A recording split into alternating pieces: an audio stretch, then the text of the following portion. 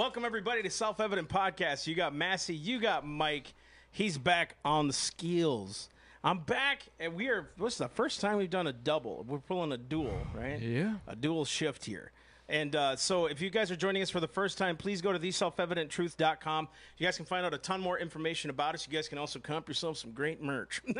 Get it. Support Buy your it. boys. Here we go. Support your boys. Support a Mexican family here in Florida, which is mine. And it helps us keep going, man. If you guys want to, share this video with many people because we need to get the message out there of liberty. That's what sets this podcast apart from others. We don't care about current politics because we feel it's divisive. It's about liberty here, and God gives us liberty through his law and also our Constitution and the Bill of Rights written. So here's what we know. Right now, if you notice, the Bill of Rights were written to the individual. I'm going to kind of go here first before we continue on our thing. The Bill of Rights was written to protect the individual, not a collectivist group. And if you look at the First Amendment, Congress shall make no law respecting an establishment of religion or to prohibit the people from the free exercise thereof, nor can it abridge the freedom of speech. Nor it doesn't say anything about a group doing it. It's me doing it, right? And one of the biggest tragedies that we've been seeing lately is, and I'm saying in the media, is we're looking at a group of people saying that must be a noble cause and they must be doing right because there's a bunch of people behind it. That doesn't mean anything. The bottom line is America was created as an individualistic society. Now, some of you will say, well, that's ridiculous, man. It's kind of selfish, isn't it, bro, to think of the individual over the group, right? And we're going to get into that today, so you can go right on ahead with it. Before we get anywhere else, we're going to show you a video, and I want you to just watch this video, and then we'll kind of talk about the situation that's going on there. So, Watch the Kristen, video. go ahead and throw it up there. Watch the video.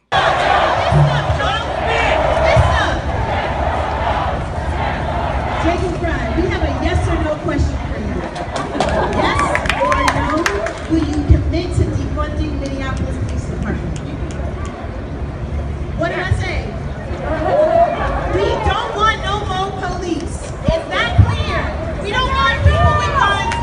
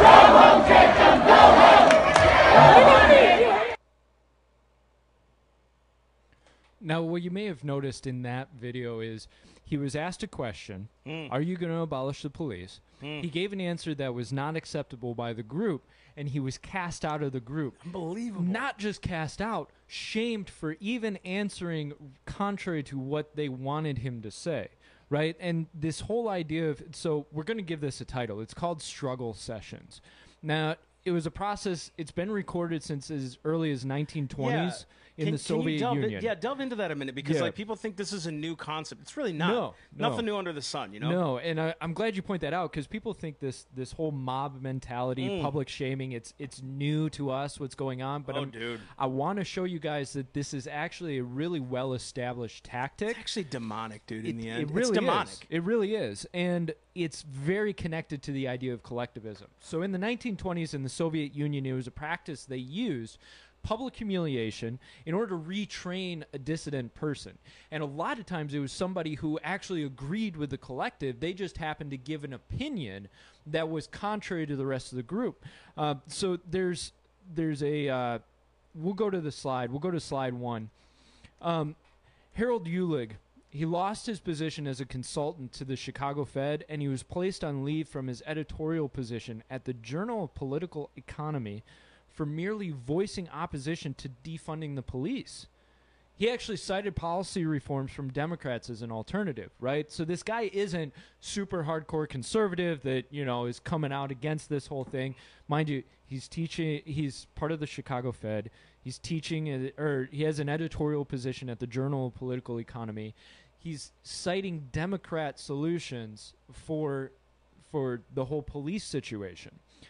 Purely because he voiced opposition from defunding the police, everybody's been calling for his head and for him to resign. Let's go to slide 2. You have James Bennett, editor of the New York Times. Massey, if we had to guess, do you think New York Times more conservative, from a little more liberal? Yeah, it's there's definitely an agenda in the media. Nobody knows, and what's that saying? If it bleeds, it leads. And if you guys do any research on any of the media, the major conglomerates, dude, it's owned by a conglomerate of just 3 or 4 people that own 26 of the major publications out there, and so you're going to push a narrative eventually. You know what I mean? And especially with the New York Times, we've all seen what they've been doing, and honestly, other journalists who were formerly at the New York Times have come out and said, you got to be liberal in order to be here. Now, the whole reason that I'm pointing that out is James Bennett, an editor, ran an op-ed by Tom Cotton where Tom Cotton was discussing the option of the Insurrection Act. Purely by even running the op-ed of a differing opinion, he was forced to resign. He had people that were under him saying this amounts to violence for him to give this opinion. There's something going on here that's a pattern that we're trying to point out here. And when we get into individualism versus collectivism, it's what is the value of the person, their ideals, their opinions, their beliefs versus one side or the other, right? Yeah, and I think that's kind of the biggest thing here is if you don't value the individual, do you really have a true collectivist group? Like if nobody's on the same page and you're forcing people to be a part of it, this is what I find funny about ideas, right? Especially government ideas. If it's so good, why do you have to force people to do it? Right? That's not an individual thought because you have a lot of, and I'm not saying everybody's going to be on the side of good government, no government, all these things. You got people right now that are anarcho-Christian capitalists, right? You got all these different viewpoints. But those guys and the libertarians and all these other things, what they're looking for is to get rid of government authority. They're looking for, man, there's so much intervention from the government that's happening right now. Can't you just leave me alone? Like, that's really the question. I'm not advocating for them at all. Please don't misunderstand me. I'm saying the average person now, even the liberal is saying, just leave me alone. I want to be who I am. But they're forcing the government to force you to stay away from me. Yeah. You know what I mean? That is not individualistic in theory at all. And the more authority that you give government, the less individualistic you become. Because if you give them authority to control a mob, oh, dude, watch out. Because then they control the purse strings, they control the reins of it, they control the agenda of it. And guys, you can't tell me that this stuff wasn't organized. I was watching a video here just recently where in Minneapolis, the group that's actually heading up the protests out there had this planned for 2 years. They were they were wanting this to happen. They were looking for an opportunity for this to happen. I actually said this to someone in our office. I said, mark my words, you won't hear about George Floyd in 2 weeks. It's been 3. We don't really hear about the Floyd. We don't hear about, I'm sorry, George Floyd anymore. I was going to say I was trying to say his name. You weren't going to hear about George Floyd. You haven't heard about him. Still hear about BLM. Still hear about those causes. Now you're hearing Hispanic Lives Matter because I saw this video last night on I can't remember who sent it to me. This cop, a black cop was arresting a Hispanic, and the Hispanic was bloody. He's in a Walmart, right? The caption said he couldn't understand English. That's why the cop's arresting him. And it was 10 seconds long. And of course I look at my wife. I'm like, come on, there has to be more than this. There was. The guy didn't understand English. The store was saying they were closing. They needed him to leave. He wouldn't do that. They called the cops in to say, hey, can you guys handle this? He became belligerent, swung at the cop. The cop swung him back, right? And this is what's happening in America. You can control a narrative by a mob. Yeah. This is why, guys, be careful you're not led of emotion because that's what happens with big mob mentality, okay? When you saw Christ and they saved the 3,000, right? The 3,000, guess what they did when they went back home? They sold all their possessions and gave to the poor. They went back and gave to the individual. The collective idea became back to the individual, but it was not done by a government. It was done by the Spirit of God. Amen. No, I Sorry, I hope that made sense. Absolutely. Did that make sense? I'm glad you connected that. And that's something that we have to really start thinking about is what's the bigger picture on all of this? Because a lot of people are going, I support the BLM movement because I support Black lives. I think Black people matter. I think that a lot of injustices have happened in the nation, right? That's understandable. What we're showing here is the larger picture of what's going on in the society. And unfortunately, BLM is really kind of moving it this way. Now, there's a lot of people who are just kind of part of the flow, but there's also organizers and activists that are guiding stuff. And Massey, like I was telling you before the show aired, the 3 founders of BLM, they're trained Marxists. They have even admitted that in 2016. We're trained Marxists. Yeah, and Marxism, we're going to address that next week. Yep. And you're going to see Paul Garner is going to come on with us too. But we're going to address Marxism. And guys, let's just be blunt here. This Saul Alinsky model, Marxist stuff is antithetical and anti-Christ, anti-Christian. It is demonic. And it's a teaching that has crept into our nation for the last 100, 150 years, 120 years, I'd say, in the education systems, where it's literally destroying the foundations of America. That's why you're seeing these things come down like statues of George Washington, of all things, right? Ministers of the gospel who created shelters for kids are being destroyed because they don't even know what they're destroying anymore. So what I'm talking about, Saul Alinsky said this once in his book, Rules for Radicals, which was dedicated to Lucifer, by the way, and he's got more students like Hillary Clinton. Barack Obama studied it too. And this is what it said. The issue is never the issue. The issue is the revolution. People, we're not concerned about the gay stuff that's not the issue. The issue is to turn the people against themselves. And if you don't watch it, we're going to be continuously dividing ourselves. When I'm looking at the news, it is saying we're divided. I'm looking out there and I'm saying, dude, people are united and we're okay. You know what I mean? So be careful. It's really fomenting. And next week we're going to get into the influences of Marxism that are getting into this whole collectivism idea. But we wanted to first address individualism versus collectivism to show you at the foundation why individualism is so important in this nation. And the idea of free will and being able to do what you feel you're called to do without the enforcement of that on other people. So I want to go to the next slide, slide 3. Now this slide, notice this is a blue check mark. This is somebody that is quote-unquote respected in public, right? A media figure. Notice this person's calling for conservatives to not only be removed from positions of power, but to be given the opportunity to, quote-unquote, voluntarily undergo re-education. Now, I want to ask you, do we really feel that that's a good idea in any sense? Is it ever a good idea to decide that somebody is so far off the trail in their thinking that they must be re-educated in a camp? Wow. Wow. It wasn't me that was saying this. You can find this tweet online. Now, you got to keep saying that, too, because someone's going to take your quote out of context. Yeah, and they'll say these crazy right-wing conspiracy theories. This is your conspiracy theory. This is your theory that we're exposing here. And you got to get bold about it, dude. You have to be – listen, right now, you're at a crossroads. I'm not taking – please understand. Do it. You're at a crossroads right now where you don't have the choice to stay silent anymore. You don't have the choice to stay silent about Jesus Christ or the power of God in the demonstration. You just don't, right? And the only thing that will destroy the wickedness in this world is exactly what 1 John 3 said. Jesus Christ was manifested that he might destroy the works of the devil. That is the only thing that is safeguarding you right now. Now, again, what's your lane? What's your road to plow? That's on you. It doesn't matter to me. But you don't have a choice anymore. If you see something that is wrong, now's the time to call it out in prayer and in the Spirit.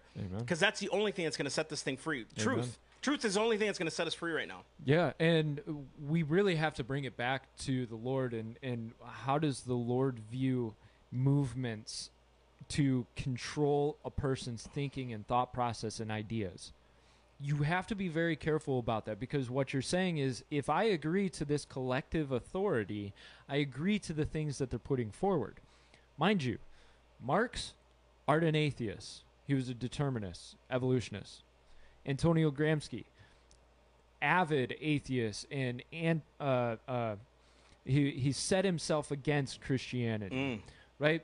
And you go, and I've actually got a presentation that I do when I'm on tour of socialism, and I go through the quotes of a lot of the different founders of communism and collectivism and show how atheistic they were in their mindset, which, if you're atheistic in mindset and you're a social engineer, you do not feel you see Christianity as something important. You see it as something to be destroyed.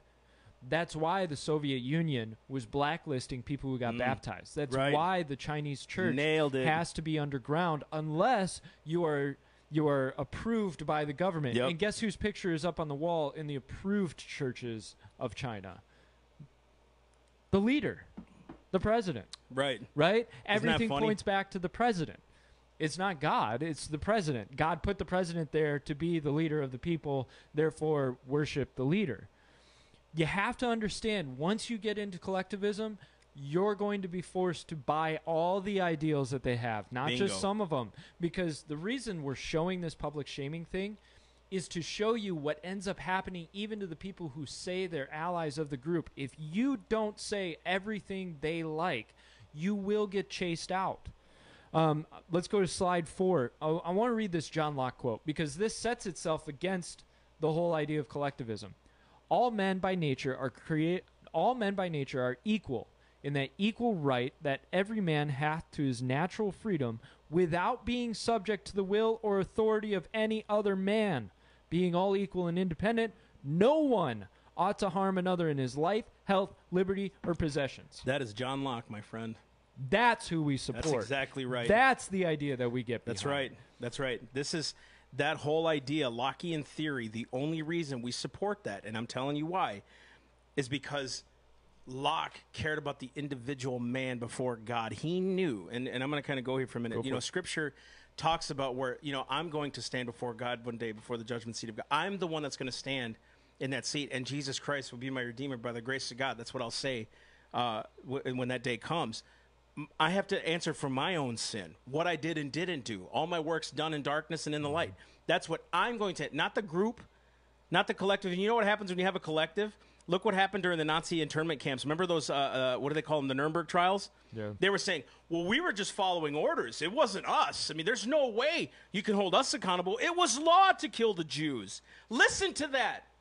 It was law to kill the Jews. It wasn't our fault. We were just obeying orders. Is that similar to, listen, before you say that, I'm going extreme here. Okay, because I stopped myself, thank God. Yep. But look what we're saying today. Well, if the government says it, hey, we might as well do it. They literally slaughtered Jews, and they said it was legal to do it. You shouldn't hold us accountable. Thank God for justice, though, because justice was handed to those men. Still, it was like 20 years after the war.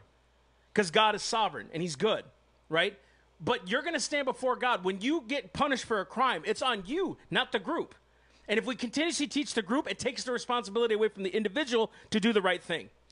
And, That's the problem. And I want to get into that a little bit. So this is a little preview of next week. Gramsci, which we're going to talk about him a lot next week. Yep. Gramsci had an idea of controlling every area of the public. So you had said, if the government says it, we're kind of at that point. Well, if government says it, then it must be good. Well, it's not just government. It's every area of culture. And Gramsci even said he wanted to go after the robes, 100%. the robes of the culture. So what does that mean? The robes of the culture. He wants to go after the professors, the judges, the politicians, the pastors. The robes are those who are represented of as leaders and pillars, yes, exactly. in the community. So when you go after them and you change their minds and you change the course of what the society sees, then you can control the entire society and culture and how they view things. So then it's not just the government. 100%. It's your professors that are telling you, oh, well, we need to do this and get rid of the Jews. It's your politicians that are saying, it's the Jews that are holding you back. We need to get rid of them. I'll tell you, man, like even Margaret Sanger, the founder of Planned Parenthood, which, by the way, if you can barely find her picture on her website, you got to kind of dig a little bit. You know what I mean? But even her thing was, we have to get the black minister on board. She was successful because she got the church involved to say, this is a good thing. We just have to talk about family planning, right? And all these other things. Her whole idea, though, was we don't want we don't want them to know that we're trying to exterminate the Negro population. That's the problem. Yeah. Behind all this, they're saying, we can do some good. But that good derives from something terrible. In the end, is an agenda to destroy people. That's really it. Listen, we're seeing out there that they're trying to destroy God's creation. How? Well, they're enslaving people in the mind, right? That people right now, I find it funny that there's so many oxymorons. Now, you know my position on the wall. I wasn't really for it because I don't want a big old wall. I think people, there's law that needs to be upheld, and we should arrest people that come in illegally, right? But I find it funny that those same ones that denounced it when they created their own little city built walls. Built walls. How Built the irony works in these situations, dude. That when it's put on them as a responsibility, guess what they want? Individualism. Yeah. Which is what we're talking about this whole time. Individualism. That's all I want. Leave me alone. They want to be in charge of their Absolutely, own. dude. Which you're absolutely right. Dude. They want to be in charge of their own destiny. They want to be in control of their own thing. The problem with collectivism is it decides, well, since I'm now in charge of my own destiny, I want to be in charge of everybody else's. Let's go to slide 5. This is Karl Marx. Society does not consist of individuals. Ooh. Huh. Okay. But expresses the sum of interrelations. The relations within which these individuals stand. So all of a sudden he is saying it's not truly the individual that matters in a society, but how they relate to each other. Now, on the surface, we could see that as, well, that makes sense. The sum of the society is how those people interrelate. The problem is Marx doesn't just look at the individuals. Notice he said it doesn't consist of individuals. What he's actually looking at is the movement of groups and how they interrelate. And the thing about Marxism is it always pits one group against another. Mm-hmm. You will always have identity groups. You ever notice now suddenly when we talk about politics and elections, we don't talk about people, we talk about groups. Black, lesbian, one-legged people vote this way, right? White, straight, one-armed, blind people vote that way. We don't talk about individuals or just the whole group. We're talking about identity groups. And it's in everything that we're looking at now. The thing is, it's setting groups against each other. And what collectivism does is it decides, well, you're part of this group, or you're part of that group, you're part of that group, and you're going to fight each other, and we're going to see who dominates and wins. So then it becomes not only a battle of, I want more rights, it's a battle of power. It's a battle of authority. In individualism, it's every man taking care of himself and helping his brother in need. That's a much different approach to this. So we have to remember that there's something dangerous here that is gaining steam, and that's why we talked about the struggle session. It's public shaming. It's totally public is. humiliation. Totally is, dude. And that's how you get people to submit to your group. Precisely. You shame them. So in other words, what happens is, listen to me, church. Now I'm going to speak on the side of the church here. If you don't teach people their identity in Jesus Christ, and that their identity is found under the blood of Christ, and that they are God's kids, they will easily be swept up by doctrines of devils. I'm telling you, dude. When they start saying, well, now you need to be public, you need to be sorry for being white. Listen to you, all my friends who are white, you don't need to be sorry for a thing unless you hate people and you're a racist. Okay? If you've done it, I get it. Go ask for forgiveness to whoever you did it to. Fantastic. But if you haven't, no. I wouldn't submit to that doctrine, and here's why. Because why are they putting on you sins you don't even know? Mm-hmm. Now they've become the judge, jury, and executioner, not the Lord anymore. So now you're listening to a man whose standards are just as flawed as yours, if not worse, sometimes in some cases. They become the judge. Now you no longer have to listen to the Holy Spirit. I have to listen to them because they feel shame or whatever. I can't take your shame on. How am I supposed to teach you about the overcomer if I take your shame on? If I take your guilt on? If I take your wrath on? The wrath of man doesn't work the righteousness of God, the Bible says in Rome. It does not. It cannot bring the righteousness of the Lord. This is why it's dangerous, and be careful because you're seeing this. It was actually, this is why a lot of our founders believed in this individual doctrine, because the individual had to go to the Lord himself. Yeah. They had to understand rights and authority themselves. They had to go petition themselves. And when they did that, what happened was it taught every one of us how to be individual. So we weren't just listening to a group. We were actually, every one of us, participating in a system that would benefit everybody at once. Everybody had to get involved. If you listen to Jefferson's quote, he says this: to take from one because it is thought that his own industry and that of his father has acquired too much. Does that sound familiar? Remember the 1%ers or the 99, whatever you call them? Occupy. The Occupy Wall Street ones. Oh, they've acquired too much. They have enough, right? In order to spare to others who or whose fathers have not exercised equal industry and skill. In other words, they're saying it because their fathers didn't execute themselves well. And it says, is to violate arbitrarily the first principle of association, the guarantee to everyone of his free exercise of his industry and the fruits acquired by it.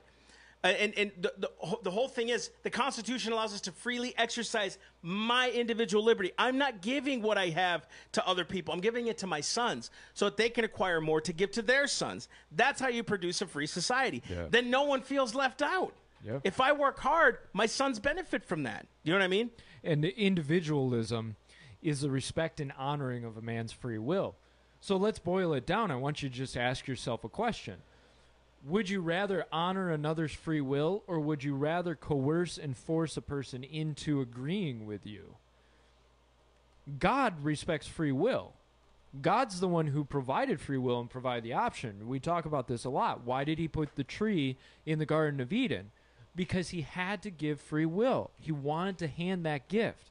And he wanted to allow somebody to make a free choice even if it was against him.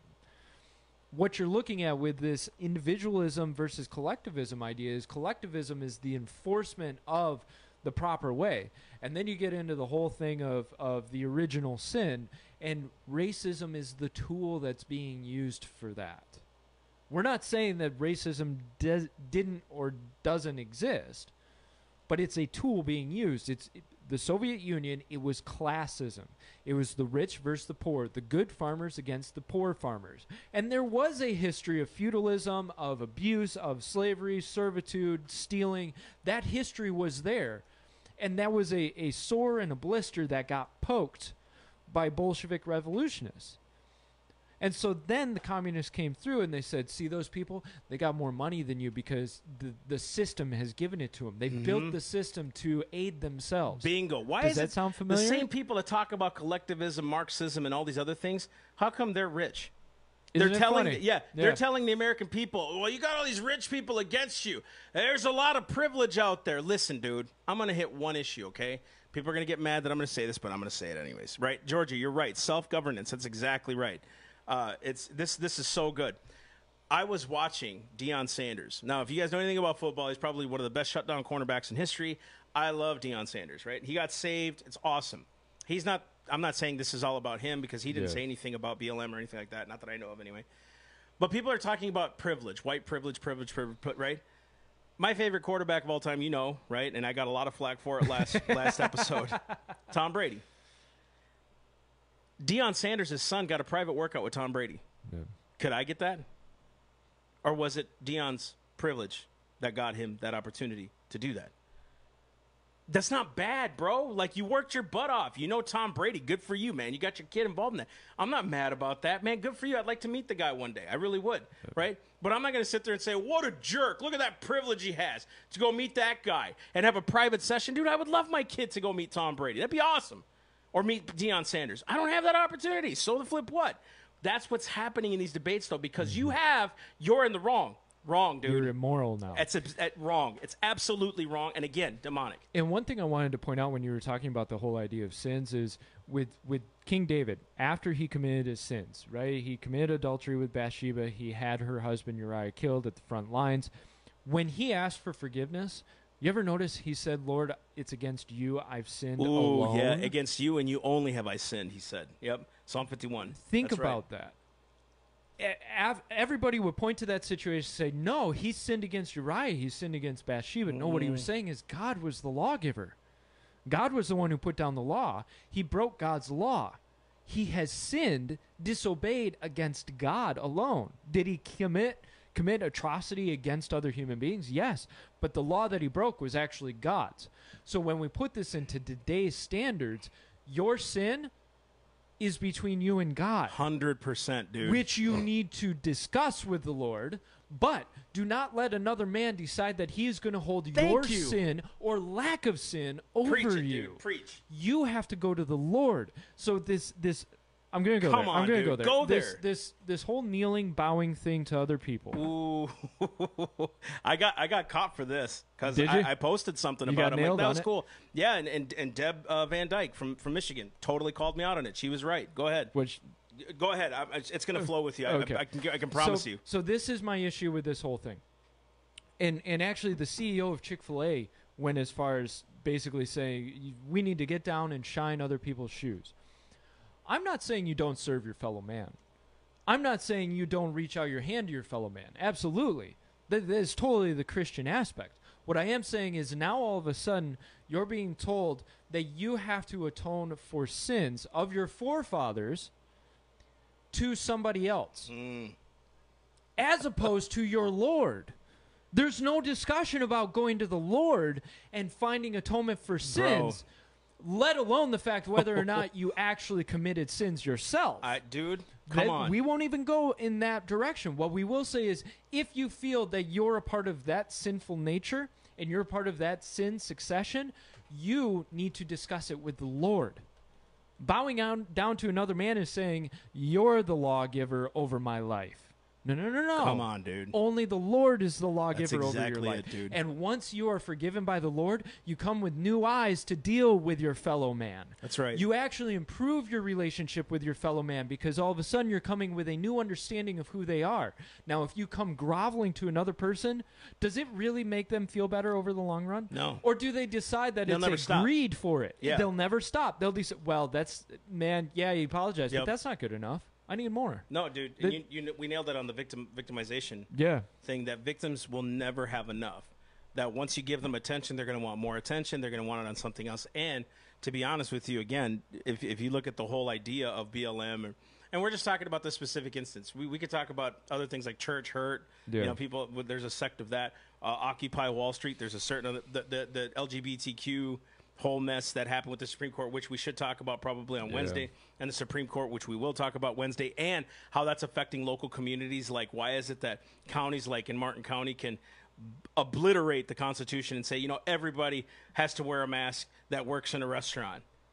Whatever happened, again, individual sovereignty, bro. You know what I mean? Like, anyways, so back to the point. So what happens is we remove this conviction from the people then, and we put the conviction before man. Yeah. So then man becomes God. And that's exactly what they want. If they can destroy God, they can get to you. They can enslave you in here and in here. Because again, man's righteousness will never attain to the righteousness of God. It always changes. How is it 3 months ago we were saying the only people that should have guns is cops? Now they're saying defund the police. It never ends. Their righteousness is not righteousness. We're not supposed to conform to the world. As a matter of fact, it says the carnal mind is an enemy of God. The carnal mind is an enemy of God. It cannot submit to the law of God. It's against it, the Bible says. It can't be a submissive thing to God. It won't. The things of this world will fade one day, but God's word endures forever. It's a word for anybody. It doesn't matter who you are, right? This is why in this world you will have tribulation. But the Bible says, be of good cheer because he overcame the world. We're not supposed to conform the gospel to the world. The world must conform to the gospel of Jesus Christ. That's where this is at. When you put people, instead of groveling to them, have compassion on them, listen to them, and bring them to the foot of the cross. Amen. Let God sort them out and change their heart, no longer to be a victim, but to be victorious in Jesus Christ. Then you'll see the power of God. That's why Paul said, I didn't come unto you with words of men's wisdom, but in the power and the demonstration of the Spirit of God, that men would not find their faith in the wisdom of man, but in the power of God. Amen. There's nothing that I can say to them that's going to change them. Absolutely. It's the power of God that will. Thank you. Whew, okay. No, thank you. I'm so glad you said it that way. That's exactly what needs to be said. This is about the Lord. And as soon as we replace the Lord with other people and the wisdom of the world, you notice what the wisdom of the world is? You look how many companies are switching their whole process just quick happening. All the politicians, quick. It's all this change of, we got to get in line with this thought process. A Christian should always be wary when the world starts creating a large thought process. Why? Because you have to be careful of the wisdom of the world. Now, Yeah. I'm not saying crawl into a cave and stick your gun out at everybody in the world, but be careful when the world starts forcing you to especially in the world of sin and forgiveness. The world cannot give you wisdom about sin and forgiveness. Can I ask? Only the Lord can. I'm sorry, dude. No, that go for was it. that was good. I didn't mean to cut you off there because That was where I was at. No, you're always on a good train, and I love it. Brian Moriarty just asked this. All right, he said this. This is an individualism versus collectivism thing. He said, "Is it a sin not to wear a mask because some say I'm endangering the public?" Good question. That's a very good question. Now, for it to be a sin would have to be something where you're deliberately doing something to somebody. If you don't have the virus, how are you endangering anybody? Could you contract it? Well, I could walk down the street and get hit by a bus, but that doesn't mean that it's sin to drive the bus, right? You cannot base your life on a bunch of what ifs. You only base it on the experience that you have and the giftings that you have. Now, to call not wearing a mask a sin, again, they've assumed the right of God. They've assumed the authority of God to call it a sin. Now, if you're carrying a gun and you're shooting people, okay, now you've crossed the line where you are physically harming somebody. But in this case, nowhere constitutionally does any government have the right to do something or to stop the individual from doing something that's free, especially in business. This is the problem, Brian, and anybody else that's commenting on this, and nobody can prove me wrong about this. This is the problem with too much government. When we get the government involved in how to regulate things like this, then they say, well, we think it's best for you. What, all 5 of you thought that? What about the 300,000 that live in a county, or the 200,000 that live in that county, or, you know what I mean? Like, they're saying there was a spike last week. Some about 3,000 more people got COVID cases. Had nothing to do, right? And now, again, whatever you think about the virus, I don't care. Had nothing to do that the fact that the last 2.5 weeks we've had a bunch of rallies and riots and all these things. It had everything to do with businesses being open, because it was the businesses. Now, let's force the business owner to wear a mask, because the business owner will contract the mask. He will be the one that has the virus, not the thousands of people walking in and out. It's the business owner that has it. Are you serious? Do you see how twisted they got you to believe that if you don't wear a mask, you're destroying society? When kids are dying in the tune of 60 million in Planned Parenthood? When public schools are destroying our children with Marxist thoughts and socialist thoughts, when our colleges are literally, you have to pay $250,000 to destroy your child's foundation in God. You have to pay $250,000 to destroy the foundation of God in your kids when they go to college. We're destroying. That has nothing to do with it. Or we're allowing riots and things to happen in the streets, but that's not a sin, right? Or we're allowing corrupt politicians to take over the law and not even follow the Constitution anymore, but that's not sin. Or we're allowing federal judges now to tell businesses that they have to hire someone against their conscience, but there's nothing wrong with that. That's not sin. They're just doing their job. Or we could have people literally destroy emails and servers and all these things, but we can't say anything about that. That's not sin. That's just oversight.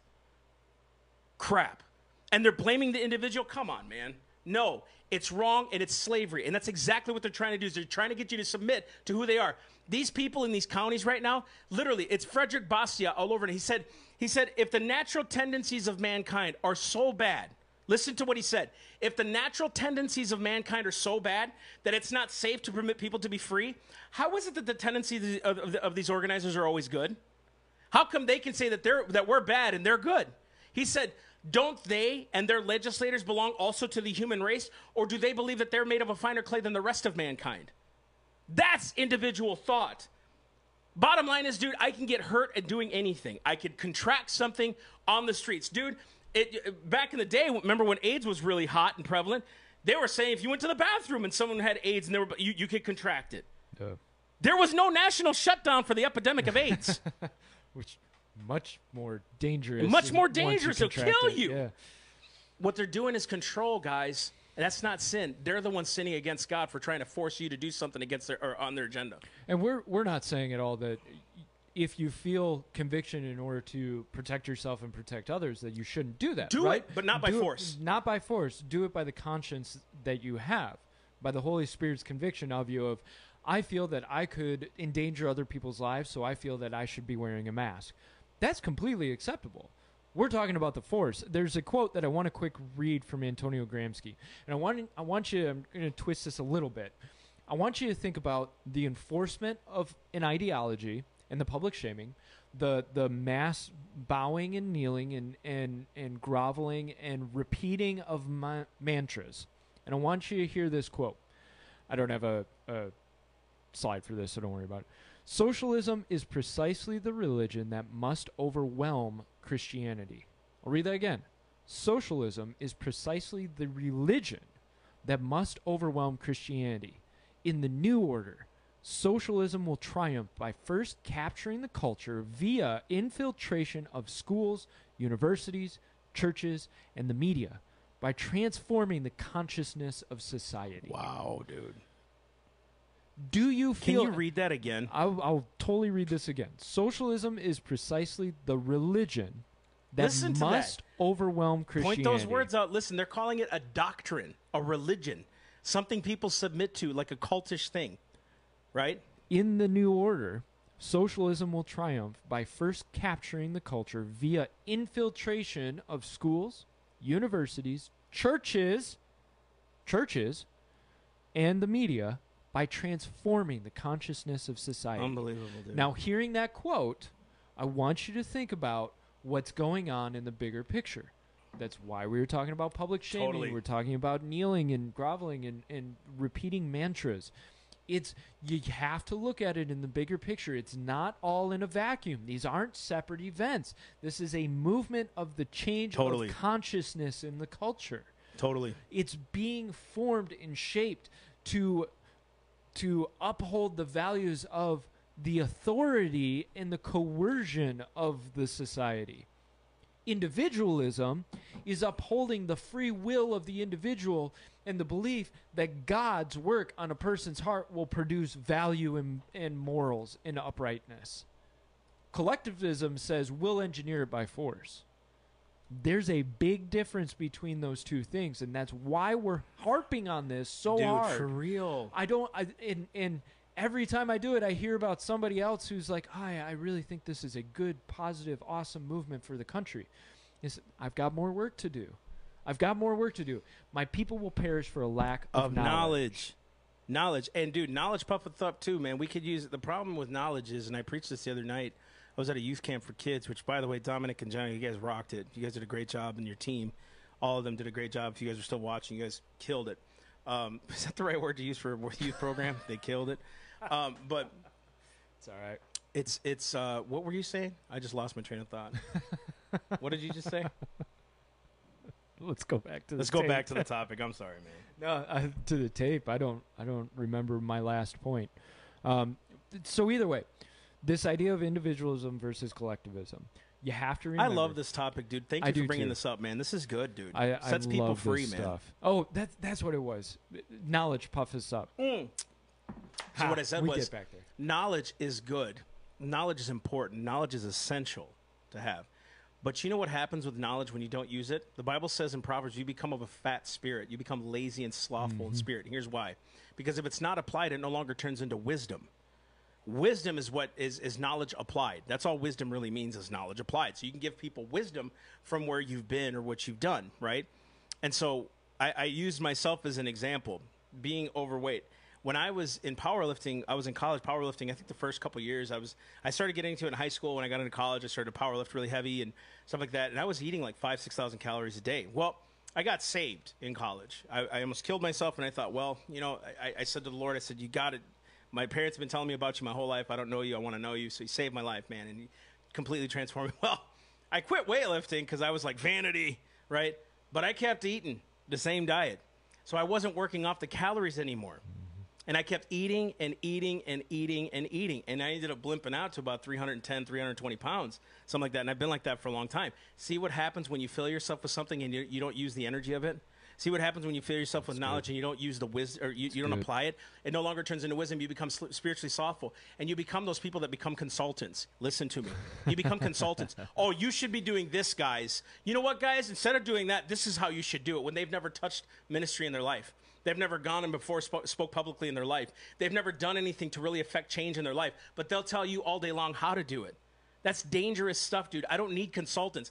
God doesn't need consultants. He needs submitted doers. He needs people submitted to the will of God and able to stand in the midst of the enemy and fight for him. Guys, listen to me. The gates of hell shall not prevail against his people. It cannot prevail, which means it won't hold us back anymore. We have the authority from God. Listen, I said this morning. The Bible says that Satan is the prince of the power of the air, but he's not the king of the power of the air. My God is. And now it's time to take it over. Amen. The prince submits to the king, and it's time to start thinking that way. The prince submits to the king. And We're under kingdom authority. And the beauty is when you start taking action, whatever that action looks like, and you marry it with knowledge and wisdom, you're unstoppable, right? And obviously, as Christians, you have to have the influence of the Holy Spirit. You have to have the power of the Holy Spirit moving you forward. because otherwise you can have a lot of knowledge, and like Massey was saying, you just puff up and you just sit there slothful. You're just kind of there. Yeah, what does that do? But the idea of action is the power of the Holy Spirit. The power of the Holy Spirit moves you forward. You take steps. You start to learn and gain experience. I tell a lot of people this little proverb that I love. A sea captain doesn't get his sea legs sitting in port. Think about that. You could study being a captain of a boat for years and get on a boat and have no clue how to handle a hurricane coming from behind you. It's when you're having experience and you're going out there and you're marrying it with the wisdom and knowledge that you've gained, when you're using that action to gain experience and grow, is when you become unstoppable. So you have to start somewhere. Yeah. And a lot of people go, well, I don't know where to start. Just start. As bad as that sounds, just start. How do I dig a well? Start. You dig. Look for opportunities. Be open to opportunities. How many times has somebody asked you, hey, could you volunteer for this weekend at your church? And dude. No, come on. No, I don't feel dude, like it. I don't Pastor know Todd. what I'm supposed to do. God hasn't told me what I'm supposed to do. You just got asked 40 times in the past 6 months to do something for the church. Bro, I wish Pastor Todd was here. He said something this morning that rocked all of us he said, some of you will say, man, I'm going to get shamed if I pray for somebody. Listen to me.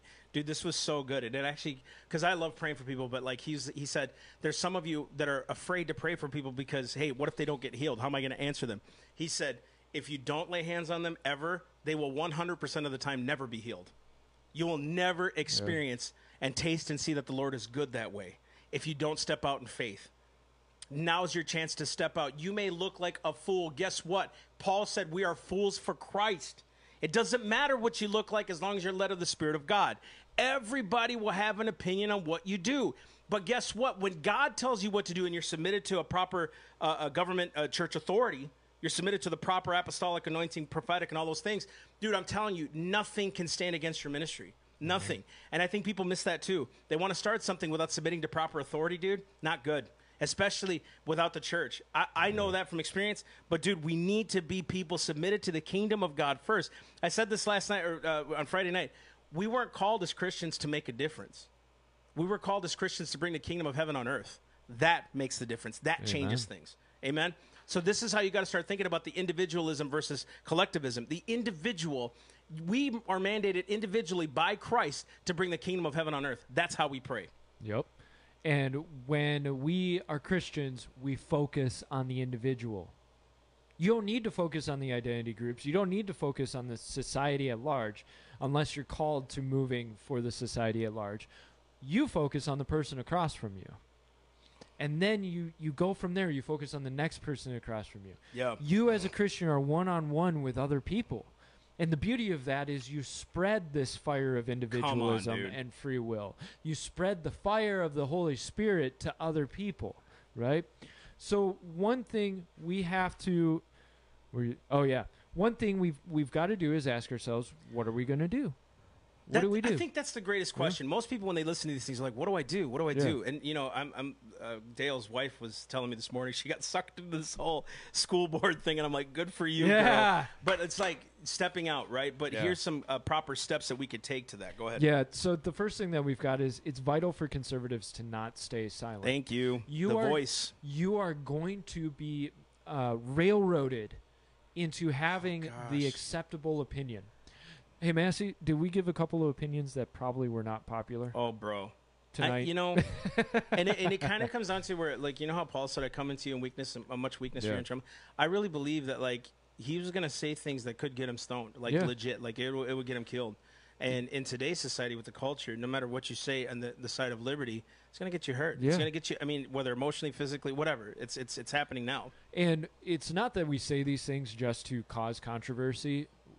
If you notice, we kind of look at each other and we're like, all right, I'm going for it. Because we don't want to cause controversy. We want to give truth. And we want to give what we believe is truly a godly perspective on something. And so we are remiss if we don't speak 100%, it. yep. So we take into account, and we've had this conversation before, we take into account the consequences of what could happen if we speak our minds and speak our voice. But we're also doing it to give you encouragement that you are allowed to speak your voice as well. You're allowed to say how you feel, say what you see. We as conservatives, we're kowtowing right now. We're so giving into this idea of, well, I just got to be silent, let it blow over. You can't do that because there are other people who are also silent that all they need to see is somebody else standing up and they'll go, oh, I'm not alone. Dude, legit. It's okay. It's okay for me to do this. Also, you must not give in, back down, apologize, or change your opinion purely because the mob has come after you. Yeah. They will not relent. They will not say, oh, okay, he's good, he apologized. No, they will come after you. They will double down. Now, if God convicts you to change your opinion, let's say you feel it needs to be more nuanced. You feel like, it's too black and white. God has really put on my heart that it's actually more of a gray in this. Mm-hmm. Absolutely. Absolutely. And we've come out and changed our opinion on something or said, I think I was wrong on this. Yeah, you grow over time. You know? do. You gain wisdom. You grow by listening. That's a beautiful thing. That's important. Teachable spirit. Yep. Yeah, you're willing to admit where you were wrong. But do not give in just because other people go, how dare you? How dare you voice that opinion?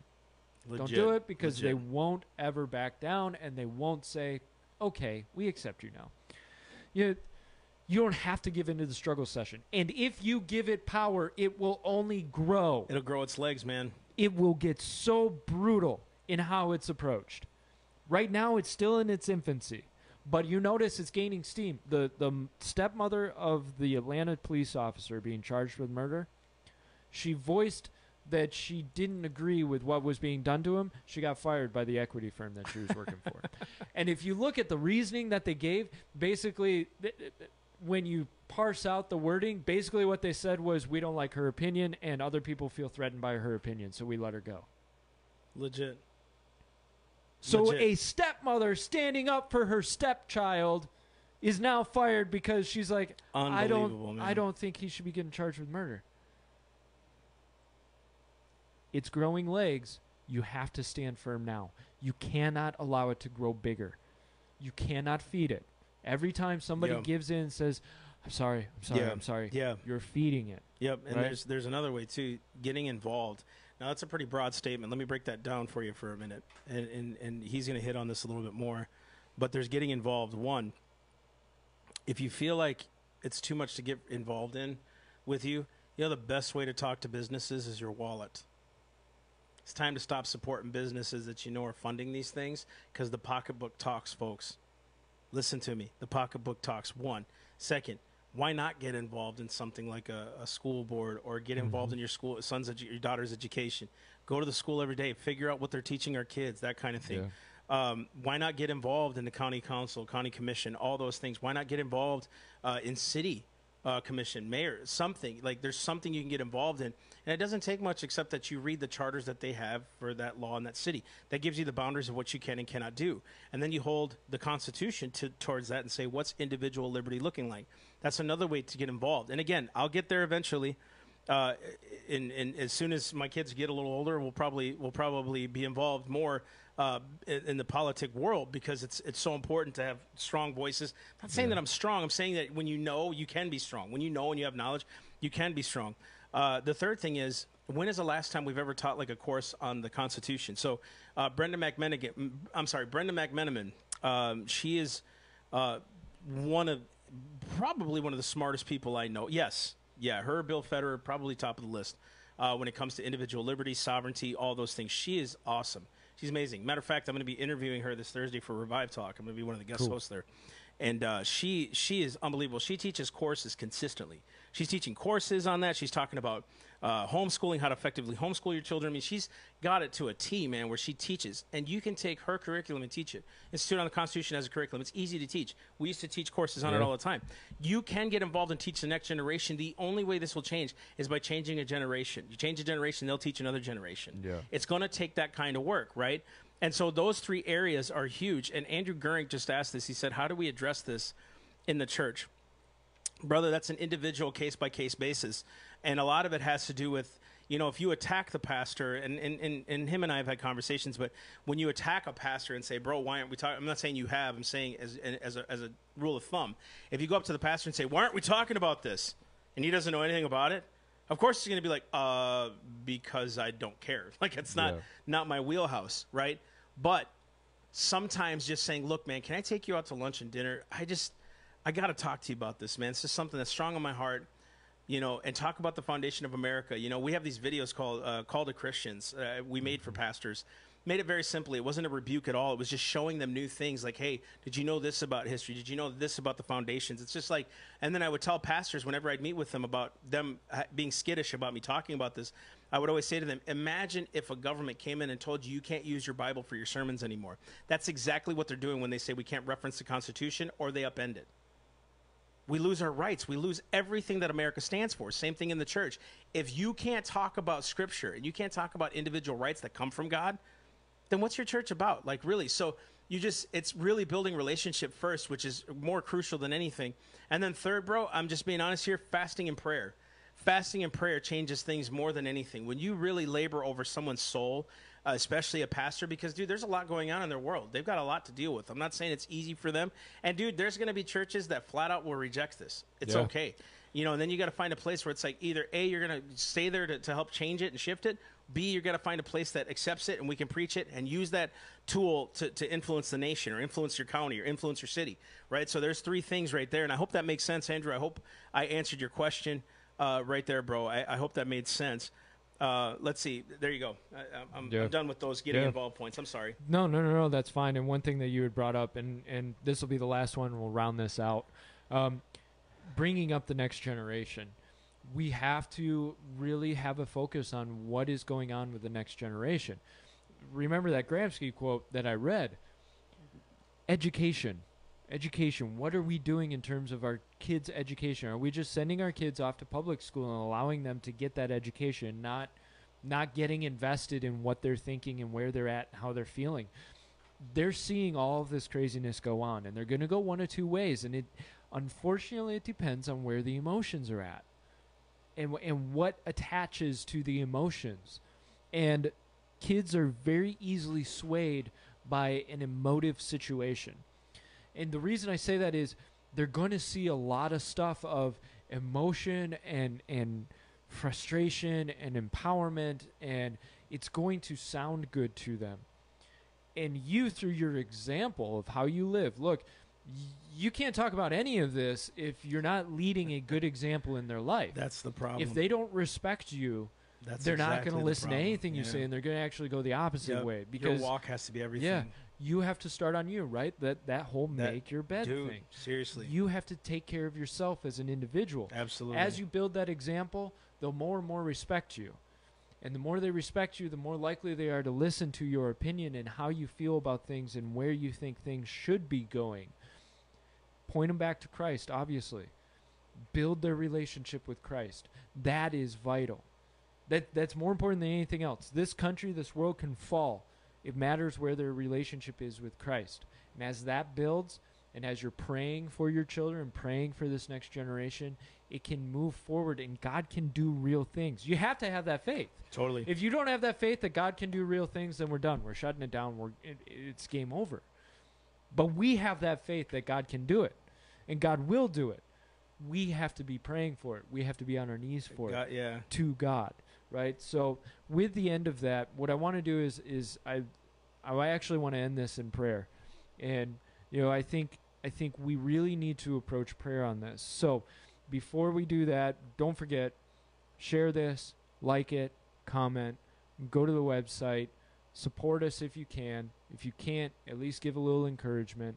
Let us know you're out there, and don't be afraid to share this. And if somebody's like, these guys are idiots, turn them towards us. We'll take it. Yeah, dude, we'll answer their questions. We do it all the time. Yeah, we take the heat. We're okay with that. So with that being said, let's pray. Father, we thank you so much for the beauty of this. Amen. We thank you, Lord, that actually the mask has been taken off and we're seeing things for what they are in this society and culture. And Lord, we just pray right now, we as our audience, as us, as a body of believers, Lord, we pray that your hand would be involved in all of this. Yep. Lord, we pray that you would stir up spirits, you would stir up hearts to move forward in faith in your mission, Lord. I pray, Lord, that more people would come to you, that their eyes would be open to who you are as God over us. That we would walk in your power, your assurance, your faith, Lord, so that no matter what falls away from us, Lord, we know we have you. Lord, we thank you so much for the beauty of what you're doing. Lord, we just pray now.